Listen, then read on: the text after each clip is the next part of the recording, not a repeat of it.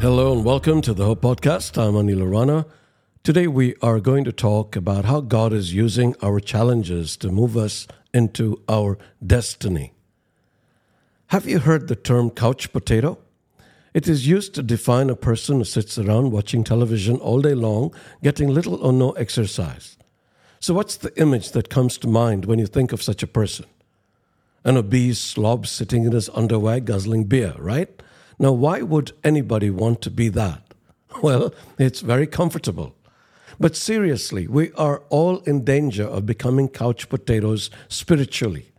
When everything is going well in our lives, when relationships are good, business is booming, prosperity is on the rise, and prospects are favorable, it is easy to become complacent and take it easy.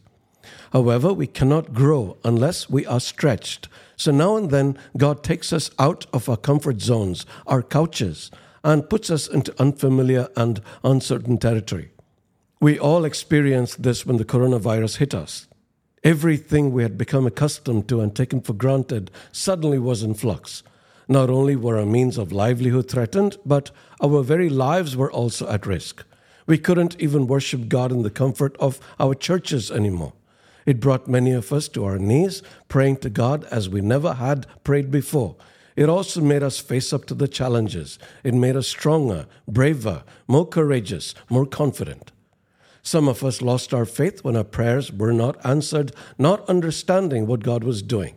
He definitely didn't cause the virus, but He was using these challenges to move us into our destiny. God has great plans for us, bigger than we can imagine, but we stop them from happening when we allow fear or doubt to overwhelm us in the face of obstacles and opposition. We have started settling into our couches yet again, but God can still shake us if He feels we're becoming too comfortable. We can lose friends we depend upon. We can face a tough predicament at work. We can suddenly find ourselves in the wilderness. We tend to blame the devil for these things, but consider that it could be God instead. Remember that it was the Holy Spirit who led Jesus into the desert to be tempted by the devil.